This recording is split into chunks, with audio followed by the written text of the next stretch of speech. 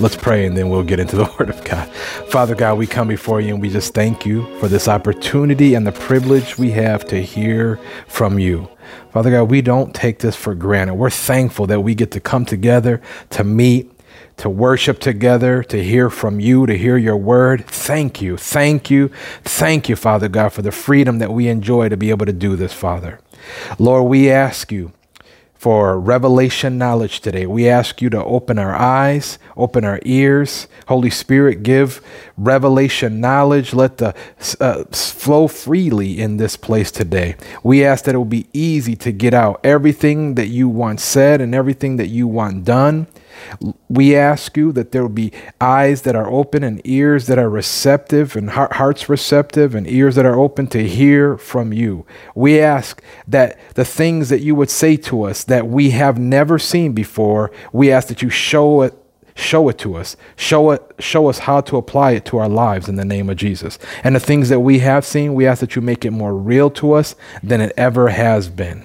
In the name of Jesus, make it more clear, make it more real to us. Remind us of it in the name of Jesus. And I ask for your anointing to be upon me, to be upon this service in the name of Jesus. And everybody said, amen. Amen. Well, I'm going to have you turn to two places. Go to Hebrews 6 and Romans chapter 12. Hebrews 6.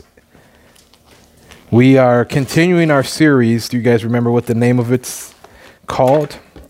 It's The Key to Hope Fulfilled. The Key to Hope Fulfilled. Hebrews chapter 6. I'm excited about this. Like I said last time, I'm excited about this. The more I feed on this, the more excited I get because I see that the Lord is preparing us. And the Lord, you know, when the Lord is talking to you about something and he wants you to focus on something, it's because he needs you to get something in you. He needs you to get it before he can get you on to the next thing. And because with God, he always wants us to increase. He always wants us to come up. He always wants us to move forward. He's not a God that wants us to move backwards in life. He wants us to move forward. He has greater things for us. He wants to work in us more. He wants us to accomplish more for him. And so in order for him to do that, he has to first get something in you. He has to first teach you about something, and you have to grow in that area so that you can go further. Amen. And I'm seeing that about this series that we're on, and I'm getting excited about it because, like I said, that means something is next, that we need to understand what this means, what diligence means, and how we are to be diligent and how we're to apply it to our lives. And we're going to see results from it. But Hebrews chapter 6, verse 11. Verse 11. Actually, you know what? Let's back up and go to verse 10, because this all goes with what we're talking about. It says, "For God is not unrighteous to forget your work and labor of love, which you have showed toward his name, in that you have ministered to the saints and do minister. And we desire that every one of you do show the same diligence of the full assurance of hope unto the end, that you be not slothful, but followers of them who through faith and patience inherit the promises."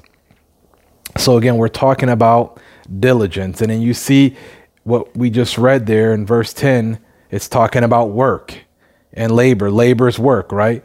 And in that, because he's saying your labor of love. How many know when you are doing something for the kingdom of God, when you are working for God, that is a labor of love. That is a work of love, but it's still work, right? And he's saying that we need to be diligent. We need to be diligent. So we're talking about diligence, and diligence is the key to having our hope fulfilled, the key to hope being fulfilled, the key to what you're believing for, the things that God has said belong to us being fulfilled, coming to pass, being realized, right? That is the key. It's diligence, you know. And one thing I'm seeing is that, and we talked about this a little bit before, but there have been a lot of people that were excited about the faith message. You know, they heard that God wants to provide all your needs, that God wants to bless you. He wants to take care of you. He wants all your needs met. He wants you to be a bigger blessing to people, a bigger blessing to the kingdom of God. And people got excited about that. And so they thought that all it was to faith was just saying, I have faith, and laying around and making confessions. And so when things did not happen for them, when they didn't get the results that they wanted to, they're like, this faith message, this don't work.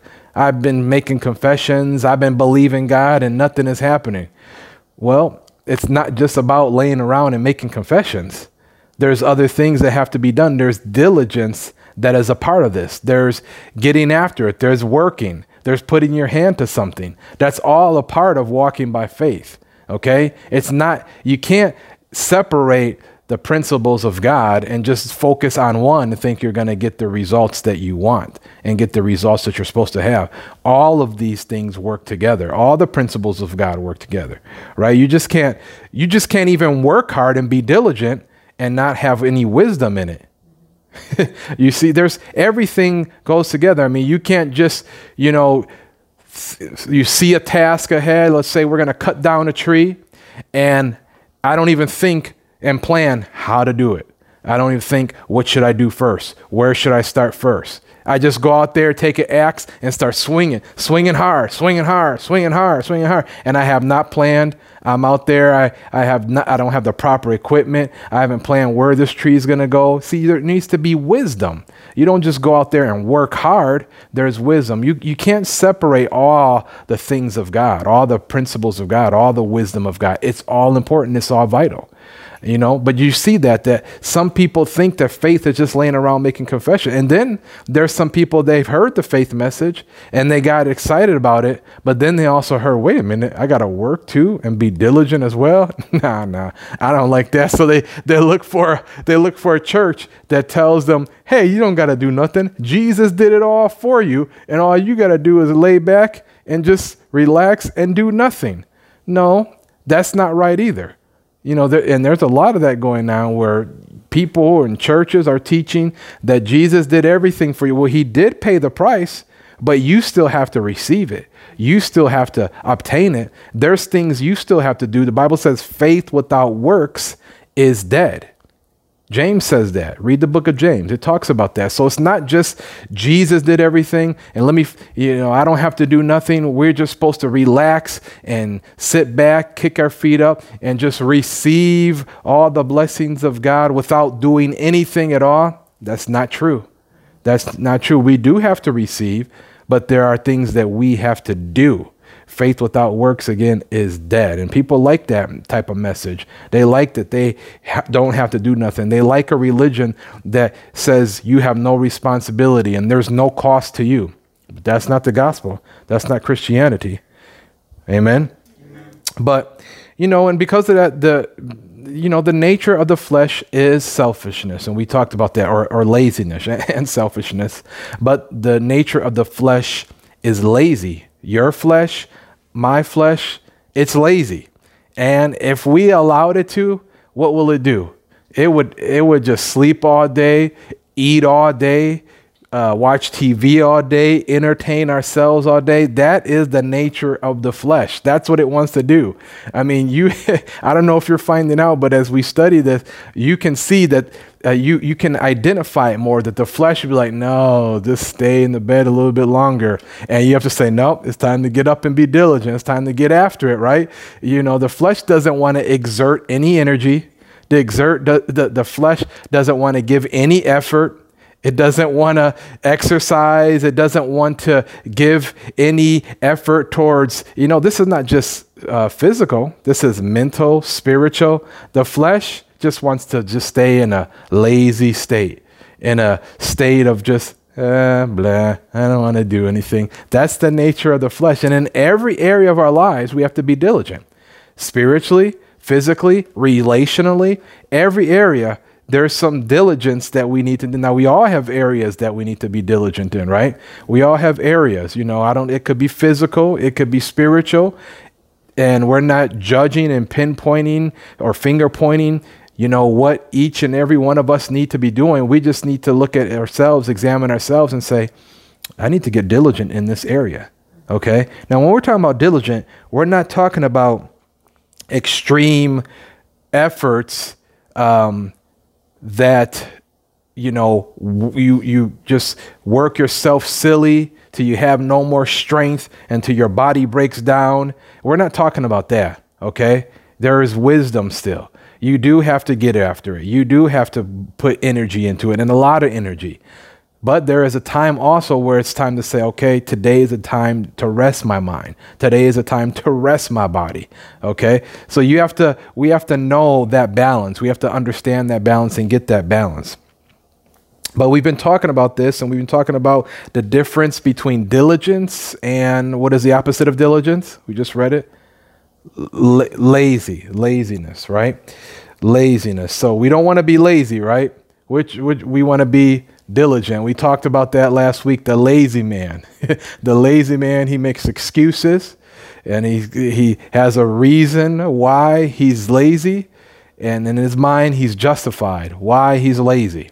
Right? We don't want to be that. We don't want to be making excuses. We want to say, hey, there's a lion out there. I can't go to work today, and always have an excuse for why you are not diligent. So let's define diligence again as we continue.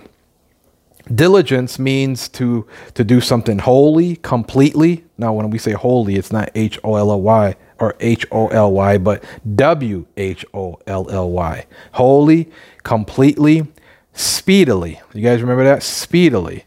That means you do it with some haste. You're not lollygagging around, dragging your feet. You're giving it your all. Early is one of the words. Actually, one of the words is to dawn. To dawn. What does that mean? Is you're up early. And if you have to, you're up. You're doing it as long as it needs to.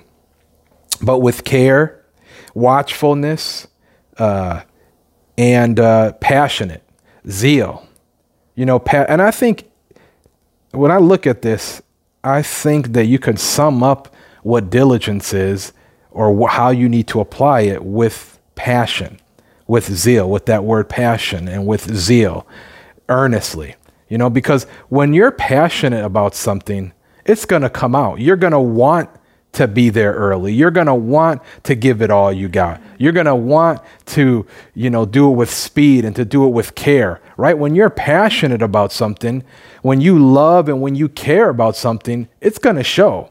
If you're passionate about something on the inside, it's going to show up on the outside. You can't be passionate about something and people don't know about it. If you're passionate about it, people are going to know. People are going to say, man, that guy, he loves, baseball, man. Oh, he sleeps and eats and breathes baseball. That's all he talks about. Man, if there's a baseball game, he's there early. You're not showing up late to something you love, right? You're not showing up late to something you really are passionate about. You're there. You're on time, and you're giving it your all, man. You're all in. People are like that about movies, about sports. Well, we're supposed to be like that about the things of God. We're supposed to be like that with the things of God. Romans 12, you're there? Romans 12. We read this again before, but let's read it again. It says, Romans 12, verse 11, not lagging in diligence, fervent in spirit, serving the Lord. Serving the Lord, not lagging. The Amplified Classic says, never lag in zeal and an earnest endeavor. Be aglow and burning with the Spirit, serving the Lord. Serving the Lord. We shouldn't lose our passion for the things of God. We shouldn't, just because we've been saved for a long time, just because we've been walking with the Lord, we shouldn't lose our passion for the things of God. We should still be on fire. We should still be hot for the things of God. We should still be hungry for the things of God. And really, we should be more hungry and more passionate than we were when we got saved. Because as we learn and we grow and we find out more about God and we see more of his faithfulness, that should cause us to be more passionate about the things of God. If we're not passionate about the things of God, it's because we're not spending time with him. We're not learning and growing. We're not learning about him. Because when you learn more about him and when you grow spiritually, you are more excited about him. You are more passionate because you realize another layer of God.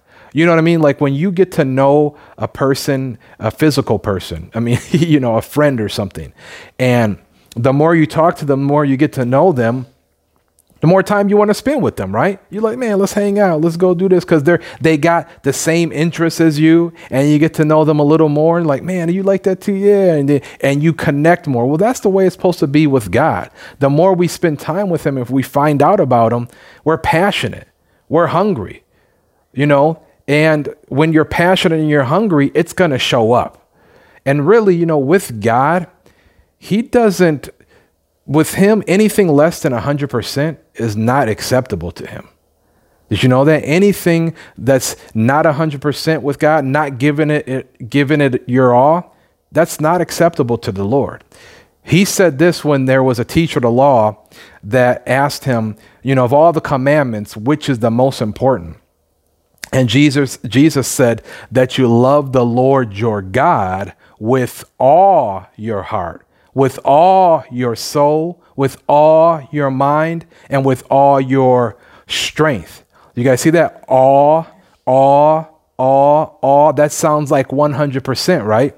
That's not, only giving it 20% or 50%. That's all your strength, all your heart. That's 100%. You're in it completely, not half-heartedly. And some people say, well, that's the Old Testament. He was talking about Old Testament. No, that still applies today. You don't love God less in the New Testament. Jesus would have said that was the Old Testament, but today you can love me a little bit less. You can love God a little bit less than you did in the Old Testament because I came and did it all for you, and I loved God for you. And because I love God for you, you don't have to do anything. See, that's how some people think Christianity is. They have this goofy idea that because Jesus paid it all and he did all this for us, that means we can love God less and that we don't have to give him all. I mean, I've heard people actually say that is Old Testament. And today you can't love God with all your strength and with all your heart. So that means, I don't think they realize what they're saying. So that means that we're supposed to love God less. We don't give him our all. We just give him a half. We just give him a little bit. That's not even right. I mean,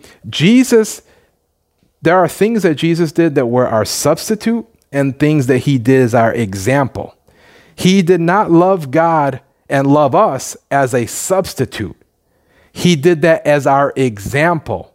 Now, part of it was a substitute of him dying for our sins, but in his love that he demonstrated, that is how we are supposed to love. That means give it your all. He was all in. Jesus was all in, wasn't he? He didn't give a half-hearted effort. He went all in for us. He was all in for all of us. He gave 100% and he didn't hold back anything, right? Actually, Jesus said that if you're going to be my disciple, then you have to forsake all that you have to be his disciple. You have to forsake all to be the disciple of Jesus. It's not just a little, it's all in or nothing. Jesus wants us all in. We're supposed to be 100% for the kingdom of God. We're supposed to be 100% in for the Lord. I mean, just think about what if Jesus held back from us? What if he held back from us? What if he said, you know what? Man, I just got beaten 39 times. I mean, man, this is a lot. And he gets up on the cross and they start nailing him to the cross. And he said, man, this is too much. This is too much. And he called the angels to come down and deliver him. Well, if he didn't give 100%, you and I would be on our way to hell. We would be lost eternally, forever in damnation. So thank God. Thank you, Lord, that you gave us your all. Thank you. Thank you, Father. Thank you, Jesus. You gave us your all. He gave us his all. So we should not want to hold back anything from him. Right? We should be passionate. We should be hungry. We should be zealous today, more so than we were last year, more so than we were last month. We should be after. We should be on it. That's the way the Lord wants us to be. And Jesus said in Revelation to the church at Laodicea And you can't get any more New Testament than Revelation. He said, I would rather you be hot or cold. But if you're lukewarm, I'm going to vomit you out of my mouth. Wow. That's what Jesus said. He said, if you're lukewarm, I'm going to vomit you out of my mouth in Revelation 3:16. Look it up. Now, think about that. That's interesting because for us, we might be willing to put up with somebody who was lukewarm. We might say, hey, man, little help is better than nothing, right? A little bit of your heart is better than nothing.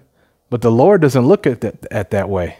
Because what is lukewarm? Lukewarm is halfway in, halfway out, right? Lukewarm is half hot and half cold. And the Lord says, no, you're either in or you're out. I would rather you be cold than for you to be lukewarm. Because lukewarm is basically giving him a little bit of your heart, but not all of it. It's giving him a percentage of your life, but not all of it. Do you see that? It's giving him a little bit, and you're almost toying with the Lord. You're playing games. And the Lord does not appreciate that. And he said, I will vomit you out of my mouth. Think about that. Would you want somebody being lukewarm with you in a relationship? Would you want somebody just halfway there, halfway loving you, just giving you a portion of their heart, a portion of their life? And would you want someone just playing games with your heart? No. Well, Jesus doesn't either. He doesn't want people half in and toying with him. No, that's why he said, because I used to read that thing like, man, it seemed like the Lord would want people to at least be, even if they're not hot, he would rather them be lukewarm, wouldn't he, than just cold? Not with the Lord. Not with the Lord. That he would rather just get out. If you're not going to be all in, then get out. Either be hot or cold. But we're going to be hot for the Lord. Amen. I was talking to a minister recently about this, is that, we just read about that, about being fervent, not lagging in zeal, fervent, aglow. When, people are looking for the real. People that are not saved, they are looking for authentic, genuine. They're looking for something genuine and authentic. They're looking for something real. And when we are aglow and when we are passionate for the Lord and when we are on fire for God and we are hot for the Lord, people are going to see that. People are going to notice that. And they're going to want, and they will want that when they see that it's real, when they see that it is different, because they are already experiencing things out here that are, cruel, just a world that's full of hatred and division and strife. And when they see something that is different, when they see a group of people, a group of someones that are loving God, loving each other with all their heart, they're after God, they're willing to do whatever it takes to do what God wants them to do. They're willing to do whatever it takes to get the job done, to preach the gospel, and they're on fire for it. They're zealous for it. They're hungry for it. When people see that, they're going to want that. Because people want to see something different. That's why we have a short attention span culture. People can scroll on social media, and if something doesn't pop out to them and jump out to them that is like vastly different, they're on to the next thing. They're like, next. And when people see something different that's real, there's a spirit about it, there's something glowing about them, they're going to want that. Too much of the church has tried to be just like the world, tried to be just like the culture. And because of that, people that are not saved, people that are not born again, they're like, why do I want that? We already have that. What's the difference? But when they see something that's real and genuine, people will start coming to see that. People will start coming to find out what that is about. When it's real to us, when we're passionate, when we're hungry about the things of God. Amen. Where were we in Romans 12? Go with me to 1 Thessalonians 2. 1 Thessalonians 2. Let's get into what we are supposed to be doing. What is our job and how do we apply this diligence? 1 Thessalonians which is before Timothy, in case you're wondering. Or that's actually before 2 Thessalonians, which is before 1 Timothy. But 1 Thessalonians chapter 2. Now, let me just give you a quick background. Paul is writing to the church at Thessalonica, and he's reminding them of the time that him and some of the other ministers were there and how they minister to them, and they didn't require anything from them, and they ministered to them with no agenda, no hidden motives, but they were there to love them and to be a help to them, to be fathers to them, and to treat them as their own children. Okay, and they weren't there to be greedy for financial reasons or anything like that. And so he's explaining this to them. He's reminding them of this. And then in verse 9, I'm reading from the King James Version. He says, "For you remember, brethren, our labor and travail, for laboring night and day, because we would not be chargeable unto any of you, we preached unto you the gospel of God." We preached unto you the gospel of God. Notice that, because we would not be chargeable unto any of you. See, when you love the Lord and you are diligent and you're passionate about the things of God, you're willing to do whatever it takes to get the job done. You're willing to do whatever it takes to preach the gospel, to do the work God has called you to do. You're willing to do whatever it takes. You know, some Christians would not do this today, where he says we were not chargeable to any of you. That means that he didn't want to be a burden. Some of your translations might say that actually, I think the NIV, I have it here. He says, "Surely you remember, brothers and sisters, our toil and hardship. We worked night and day in order not to be a burden," and he's talking about financial burden, "to anyone while we preach the gospel of God to you." You know, like I said, some Christians, though, man, unless they know they're going to get paid to do something, they won't do it. Unless they know that there's some type of financial gain for them, they're not going to serve. They're not going to do it. Unless they know, well, if I do this, will I get, be promoted to this in a certain amount of time? Will I, be recognized? Will I get paid to do this? Well, they won't do anything for the Lord unless they know that there's something in it for themselves. Now, that's not the way we're supposed to be. And that unfortunately, there is that culture in the church that says that, hey, what's in it for me? If there's nothing in it for me, why would I want to do this? I'm not going to play the keys. I'm not going to sing unless I'm getting paid to do that. Well, then you don't qualify. Then you are not as diligent and zealous as you think you are for the Lord. And you're not on fire for the Lord. You are concerned about what's in it for you. Now, Paul himself said it. You can read it in 1 Corinthians 9 and other places where Paul said we had a right, talking to the Corinthians church, we had a right to receive financial support from you. It was their right to do it, but he didn't exercise that right all the time.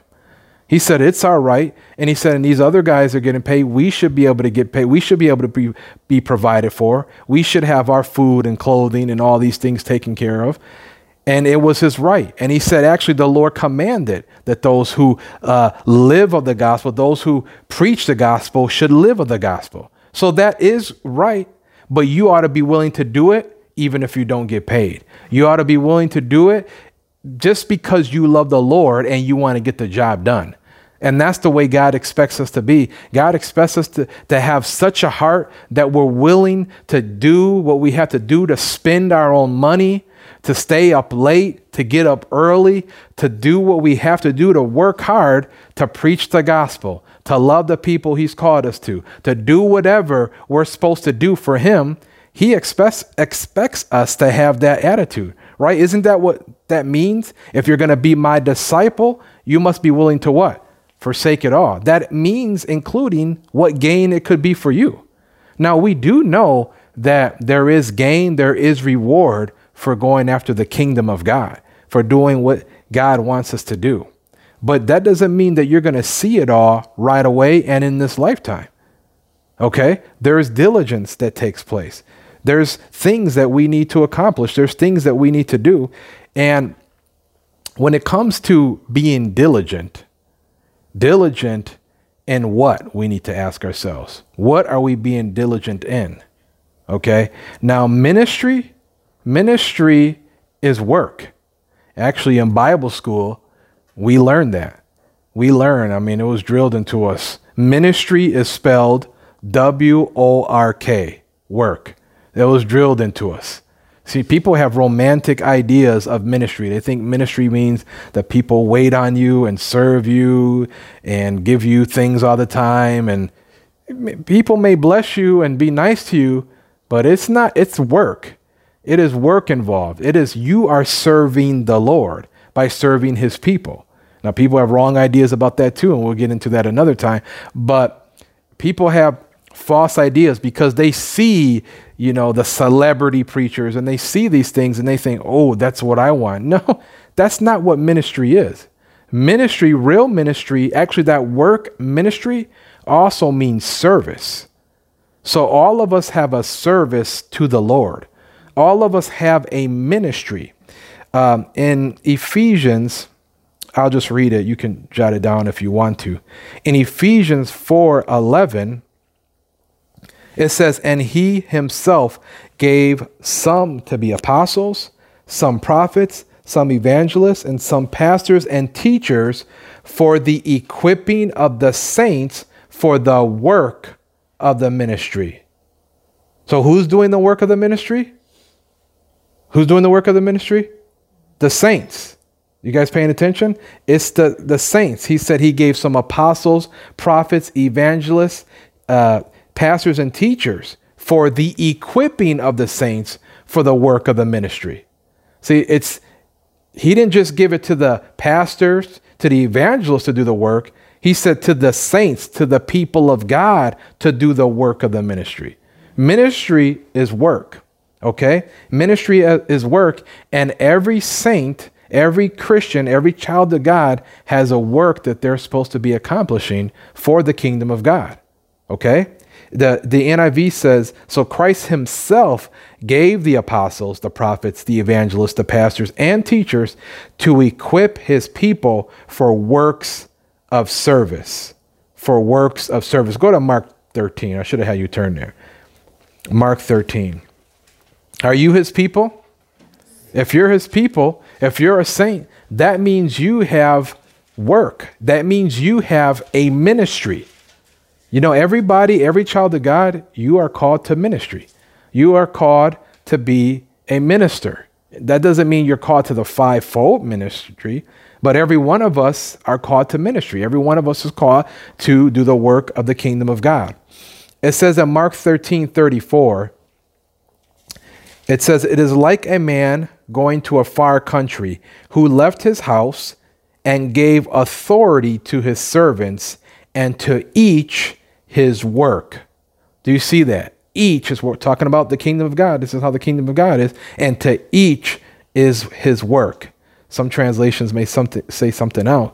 But each of us have our own work. Say, I have a work in the kingdom of God. Now, you may have a job that you work 9 to 5 and you're working a regular job, but does that mean that that is your work for the kingdom? All of us have a work to do. And when I'm talking about this, I'm not talking about just behind the four walls of the church only. I'm not saying that our work is to only be behind the four walls of the church. But at the same time, though, the church is a family. And if you are part of a family, you should be a contributing member to the family. I mean, if you say, I'm part of the Mont family, and you are at our home all the time, regularly, and you are eating our food, and you are nourishing yourself and feeding yourself, and you bring your kids, and your kids nourish themselves, and they feed themselves, and they are getting fed and never hungry, and they're taken care of, and you never help, you never clean up, You never contribute in any type of way. You never help out in any type of way. Man, we say, man, that guy's a freeloader. He just comes and eats our food and it's like, I'm out of here. Never does anything, right? Wouldn't you say that about somebody said, yeah, that's my family. Well, family contributes, right? Family does things. We help out. We wash the dishes, or we maybe, it's my turn to cook or something like that, right? There's contributing aspects of being a family. Well, the church is a family. The church is a family. And if you say, that's my church over there, I'm part of that church family, and you never contribute any type of way to the church, you never help out, you never do anything, you just come get fed and leave. No, you're not much a part of that church, are you? No, because he's like, I am the church. No, you are not the church by yourself. That's like saying, I am the family. No, you are a member of the family. And if you are not if you are a member of the family and you never participate or contribute, well, you're not being much of a blessing and you're not being much of a help to the family, are you? No, if you are part of the family of God, you are part of a church, you should be a contributing member. You should be a contributing part of that church. But what I'm saying is that you can still do things outside of the church. You can still do your ministry, your work, whatever it is to advance the kingdom of God. You have a work to do, and we need to find out what that work is. All of us have a work to be done, and we need to find out what is that work. Amen? Now, we're supposed to be about our Father's business, right? Jesus said, I must be about my Father's business, and he was only 12 years old. What is that? That's kingdom business. We all have business. We all have work to be done, and that's to advance the church. That's to advance the kingdom of God. All right? Is that okay? Yeah. We there's different ways you can be a contributing member to your church. I'm not saying that everybody has to be sweeping the floors, but at the same time, hey, you ought to be willing to do whatever it takes to be a contributing member of that family. And nothing should be above you, or I should say nothing should be beneath you, right? Now, all of us are going to give an account for the things that we do for the kingdom of God. We read that last week. Man, time is flying. We read that last week in Matthew. You guys remember that about the parable of the talents, the parable of the master gave 3 servants different amounts of gold. To one he gave 5, one he gave 2, another 1. Now, actually, I should say he didn't give it to him. He entrusted them with it. It was his. And God has given us a work to do something with his work. He's entrusting us to do something with that work. And we are going to be held accountable for what we did or did not do with what he gave us, with what he entrusted us with. Now, I'm not saying we're going to be judged as, the great white throne. We are saved because of what Jesus did, not because of anything we did, but we will be rewarded based on what we have done with what he gave us to do, with what he entrusted us to do.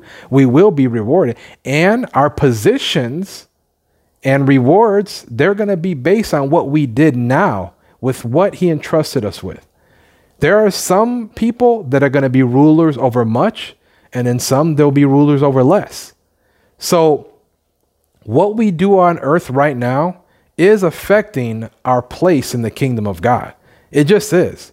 If people have a wrong idea that everybody's, the same as far as positions and rewards in heaven. No, that's not the way it's going to be. Why should somebody who did nothing, who didn't, they just received Jesus as their Lord and they didn't help out, they didn't do anything, they didn't, contribute at all, get the same rewards as people who were hustling, working hard, going at it? Why should they get the same rewards? No, they're not going to. That's one reason why a lot of people in church are overworked and are overburdened and do get tired, because other people are not doing what they're supposed to be doing. Other people, other Christians are not contributing to the family. Other Christians are not helping out and doing their ministry that they should be doing. You guys see that? And so because of that, you have people that are overworked and they're tired and they need a break. But they have to pick up the slack for their other brothers and sisters that are just laying around, lounging around and doing nothing, just coming late, leaving early, and never help out at all. Well, that's not how we're going to be, right? We're not going to be that way. We're going to get reward. We want to be rewarded for what we do on this earth. We want to do our ministry. We want to find out our work. And when we find out our work, we want to get to it. We want to get after it. We want to be diligent. Amen. Now, there's another aspect of this when you find out your work. Now, your work can be as simple as, hey, Pastor, what do you need help doing? You know, that's what Clarice and I did. Well, a lot of times our work was vacuuming, was sweeping, was, mopping, was doing all different types of things. And we're still willing to do. I mean, I was just recently at another ministry, cutting their grass. So your work is whatever needs to be done a lot of times. Okay. But once you find out your work, then you need to take responsibility for your work. Okay. So that's one point. Point number one, find out your work. What is your ministry? You all have a ministry.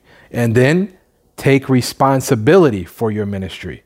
What do I mean by that? A lot of people, and all of us have been guilty of this, is when something doesn't get done, when something doesn't turn out the way they wanted to, and, things aren't as good as it could have been, they begin to blame people. They say, oh man, they should have did this. They should have did that. You begin to blame other people, but really it was your responsibility. You weren't diligent in what you were supposed to do.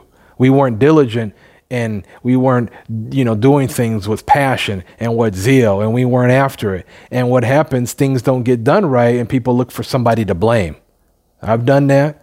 We've all done things like that. Maybe we haven't verbalized it, but inside, man, if these people would have just, we need to look at ourselves and say, wait a minute, if this is mine, I need to take responsibility of it. I need to take full responsibility of it and do it.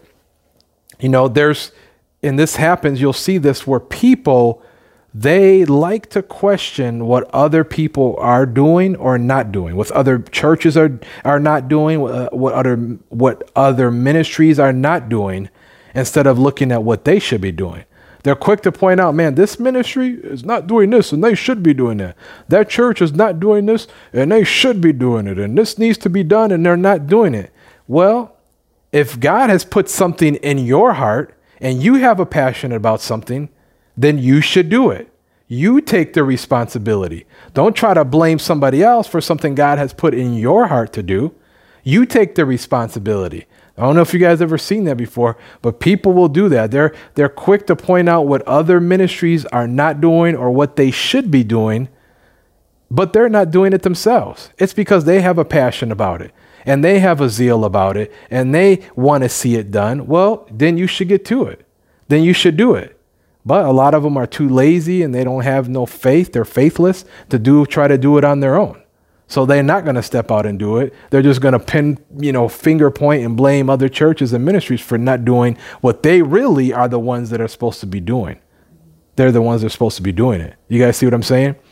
We have to take responsibility for what is in our heart, for what God has given us the ministry of doing. We don't need to wait for the church that says, hey, I see you are called to feed the homeless. Stand up. We will give you a seal of approval. Here's our piece of paper. You are the homeless feeder. No, that you don't have to wait for anybody unless to approve what your ministry is. You don't, once you get out of church, you can go out there and witness to as many people as you want to. You don't got to wait for the church to organize it. Right? You don't got to wait you can feed as many people as you want to. You don't have to wait for the church to collect an offering or to, start a food shelter. You can do that yourself. Now, I'm not saying the church won't ever do anything or we won't ever do anything like that, but some people have things in their heart and they're waiting for others to do it when they need to just be getting to it themselves. You know, there's not going to be any rewards in heaven for finger pointing and pointing out what other people should be doing. You guys know that? There's not going to be any rewards for heaven. You were the greatest finger pointer and blamer of people. There's not going to be any rewards from that. But you see that so much today that people are like, he should be talking about this. He should be doing this and he should be doing that. Well, you know what the Lord just showed me? Well, you just do. That's what I put in you. You do it. That's what you're supposed to do. Just because he's called me to do something, or he's called you to do something, that doesn't mean everybody else is supposed to do that. And everybody else is supposed to talk about those things. That's what I'm supposed to do. That's what you're supposed to do. There'll be no rewards for just pointing out all the errors of the church and all the errors of everybody else. No, let's get to what we're supposed to do, okay? And not judge anybody else. Let me read Galatians 6:4. Galatians 6:4 says, and I'm reading it from the New Living Translation. It says, pay careful attention to your own work. You guys hear that? Pay careful attention to your own work. You know, really, it is a full-time job being a Christian. I mean, when you think about it, it's a full-time job. You know, walking in love, walking by faith, being diligent, you know, spending time with the Lord, all these things that, you know, we want to do. We're not doing these things so God can love us more, but we want to please the Lord.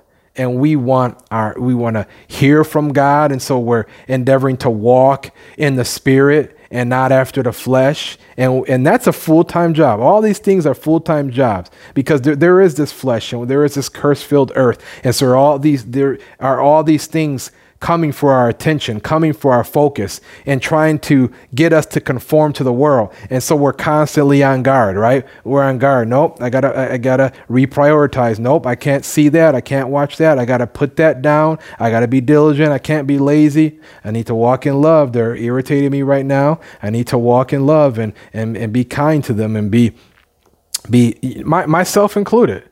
All, you know, we all have to do this. I was telling Claudicia, I think it was last week or maybe it was this past week, man, I got a little annoyed. I was at the store and I had a coupon that was $5 off and I actually forgot the coupon, but I had Claudicia take a picture of the coupon, which has a barcode on it. And I showed that to I asked one of the cashier people before I started shopping. There's a supply store, tool supply store. I asked them, hey, can I use this? And they said, yeah. Well, I went to go check out and the one lady said, no, you can't use that.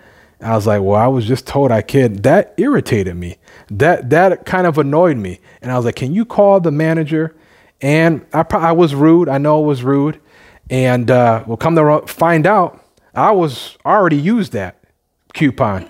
I didn't know that I already used that coupon because the expiration date was the end of the month, you know, that we're in. So I thought, oh, you know, I can still use this. But for some reason, I already had used it, and I don't know why I kept it or whatever. I think I used it on my phone instead of the paper coupon, the app, you know. But man, I left there. I was so convicted. I apologize. I'm sorry. I was so convicted though. And I'm just saying, we have a full-time job keeping up with ourselves, our love walk, the things that we need to do. That's the point of me bringing that up, is that we all have that. We don't need to be worrying about what other people are not doing, right? And focusing on what they're not doing that they should be doing. What are we doing? What do we need to do, right? So let me read that again. Pay careful attention to your own work, for then you will get the satisfaction of a job well done, and you won't need to compare yourself to anyone else. That's so true. When you do what you're supposed to do, when you're doing your task, your job, you feel satisfied. You feel accomplished, right? You feel like, yes, I did it. I fixed that. I put that together myself. You know, you guys ever do something and you feel accomplished, you feel satisfied. You're like, man, I put in that real view camera all by myself. You know, I built this shelf all by myself. You know, you feel satisfied, you feel accomplished, right? When you do something like that. And we don't need to be worrying about anybody else. Now, as I was thinking about this and studying and preparing for this, you remember Peter? He denied the Lord 3 times, right? And so 3 times after the Lord rose from the dead, he said to Peter, Peter, do you love me? And what did he say? If you love me, feed my sheep.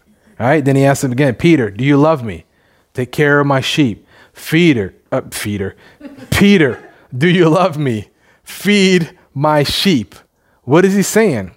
If you love me, feed my sheep. Take care of my sheep. That's you. This is your work, right? This is your work. And then the Lord, after he said that to Peter, he went on to explain to Peter some things about how he was going to die. And he said this to indicate to him the type of death he was going to die that would glorify the Lord. And then Peter, when he's saying this, the Lord is saying this to him, he goes, hey, what about John? What's going to happen to him? The Lord said, if I want him to live forever until I return, what is that to you? You follow me. In other words, that's none of your business. That's none of your concern. You do your job. You do your work. You go and feed my sheep. Don't be worrying about what your brother should be doing. You go and do what you're supposed to do. And that's the way it's supposed to be with us. We're supposed to not be comparing, not be looking at the other person and say, hey, wait a minute. I'm doing more than them. How come they're doing that? Or they're not doing this, or they don't have to do that. No, we need to be just looking at what we're supposed to do, and we're supposed to get to work doing what we're supposed to do. What is our ministry? What is our work? Amen? Now, the other side of this is the other air, I guess I could say. So we find out our work, we take responsibility, and then we need to be careful for the error of thinking because you take responsibility, that means that you don't try to get direction or vision from leadership. Because that's another thing that happens, and I've seen that before, is that people want to take responsibility. There are people that want to take responsibility, but then they want all of it, and they don't want anybody to tell them how to do anything. They're like, no, I know how to do it. Just let me do it. If you gave it to me, let me do it. Well, to a point, that is true. If you delegate something to somebody, okay, that means you are trusting them with that service, with that work. But then that would not be diligent for leaders if they just gave you something and don't oversee it, don't give you any vision, don't give you any leadership. See, there's a balance in this. Just because you take responsibility, that doesn't mean that leadership doesn't get to tell you how it's to be done, and that they're not to give you the oversight and the vision of it. All right? You know, Jesus said this, if you are not faithful in that which is another man's, who will give you that which is your own? You know what that means, to be faithful with another man's? That means if something belongs to another person, it's their ministry, it's their business, it's their church. That means it's their vision, not yours, right? That means they got direction from the Lord. They got insight from the Lord. So it's theirs, not yours. So you have to be faithful with what God told them. You know, when you're in ministry, serving the Lord, serving the kingdom, and you're under someone, you have to learn the Holy Spirit, how to hear from the Holy Spirit and be led as you're doing your task. But you also need to learn them, the person that you're under serving. And I know we had that in serving, various ministries. I'm thinking specifically when we served under our elders, Pastor Jeff and Robin Pruitt. I served, helping once they got to the door, once they pulled up in the driveway, getting their stuff upstairs, their clothes or whatever, their suit jacket, getting, things that we needed to do to get things ready so that he could be ready to preach the gospel, so that he could be in a place where he's not thinking about that stuff. See, those are natural things, but they helped him prepare. If he had to think, oh, I got to get my clothes, oh, I got to get my, bag, I got to get this, I got to get that. If he had to think about all that stuff, well, that takes away from where he could just be focusing and thinking about his message, thinking about what God wants him to do. Now, of course, everybody starts off somewhere, but if something in the natural helps your person do something that you're serving, do something spiritually, then that's a good thing. You guys see that? That's a good thing. And so we had to learn, I did ushering, I did different things. He wanted the temperature a certain way. And I remember an individual asked him, well, how cool do you want it in here? Well, it's his. It's not yours. And that's very disrespectful to question how he wants something. If that's the way he wants it, it's his to make that choice, not yours. If you want your own ministry, then start your own ministry and you can have it as hot as you want it in there. But that's disrespectful to say, well, how cool do you want it in here? Hey, it's his. It's not for you to say how he should do it. Now, that doesn't mean a leader can't take ideas or receive ideas, but at the end of the day, people always say that. At the end of the day, they are accountable to the Lord, that leader. I'm accountable to the Lord. And I have to be diligent with the vision and the direction that God gave me. And I have to answer to the Lord. And I do take that seriously. That one day I'm going to have to answer to God.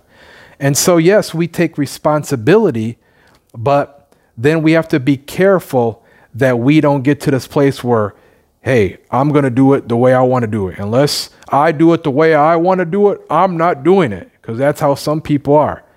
Remember, you are being faithful with another man's. That's all of us. There may be things that we have to do things we're going to have to do. I have to do things the way God wants me to do. I just can't make things up and say, God, I'm doing it this way. I know you said do it this way, but I want to do it this way. No, we need to be faithful with what God has told us and the way God has told us. Some people say, yeah, I just think we should do it God's way. Well, okay. Who gets to say what is God's way? Who gets to determine what is, from God and what's not from God? Or who gets to say, who's going to say today and who's going to say tomorrow? Should we just do, what's that? The rhyming out game, eeny, meeny, miny, mo, catch a tiger by his toe. If he hollers, let him go. Eeny, meeny, miny, mo. Okay, today you get to say which way God is doing it. No, there is one vision, right? And all of us come under that vision. And we are faithful to do it that way. You guys see that? If you're not faithful with another man's business, another man's ministry, another man's vision, who's going to give you your own? Go to Colossians chapter 4 in closing. Colossians chapter 4. Colossians chapter 4. These things are very specific. So there's a certain way that some leaders, they want worship done this way. Well, if you're under their ministry, you can't be getting your feelings hurt and getting mad because they're telling you to do it this way. That's the way they want it done. It's theirs. They get to say that. And we shouldn't get our feelings hurt because some body and leadership says, no, I don't want it done this way. I want it done that way. Or I don't want it done that way. I want it done this way. Leaders can make mistakes. They can. But you have to trust God and trust that your leader wants to do what's right and hear from God and make the right thing and make the right decisions. And if it is right and it's from God and you submit it to the Lord will put it on their heart and say, hey, do it this way. Try this. Okay? But you have to trust the Lord for that. Where I say to go, Colossians chapter 4. we'll begin to close with this. It says, verse 17, tell Archippus, see to it that you complete the ministry you have received in the Lord. See to it that you complete the ministry you have received in the Lord. You know, once we know what our ministry is, once we know what our work is. Now, I'm talking to people we're doing a good job. You know, we're all doing something, you know, but there's going to be people listening to this. There's people going to come in the future, and they're going to need to feed on this. They're going to need to understand this. Let me slow down. They're going to need to understand this, right? They're going to need to understand what diligence is and what faithfulness is. You know, a lot of the apostles, and I'm thinking of Stephen, you know, Stephen in the New Testament, in the book of Acts, he was serving tables. And then he ended up preaching one of the greatest messages ever preached before he was the first martyr. But a lot of the people God uses are people that are just diligent with something else first. They were faithful with someone else's stuff. And then because of that, God was able to use them in other ways that other people won't be used in, because they're not willing to do it unless they're getting paid, unless they have to say so. Well, they just won't ever be used by God. Sure, they can promote themselves, and there's a lot of that going on right now. I mean, it's real easy to just take marketing ideas and promote yourself. And I'm not saying everything is wrong in that itself, but you can get to a place ahead of God where you're not supposed to be yet, where your character is not there yet, where you're not diligent yet, where there's some things that you still have to learn before you get to that place where God wants you to be. Because once you get up here, and if you promote it yourself and you market it yourself and you got there because of self-promotion, you can fall real hard and you can mess up real bad and ruin your ministry, ruin families, because you got yourself there, and God knows you moved ahead of me.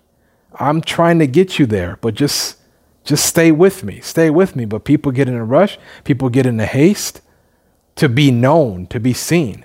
And that's not our goal.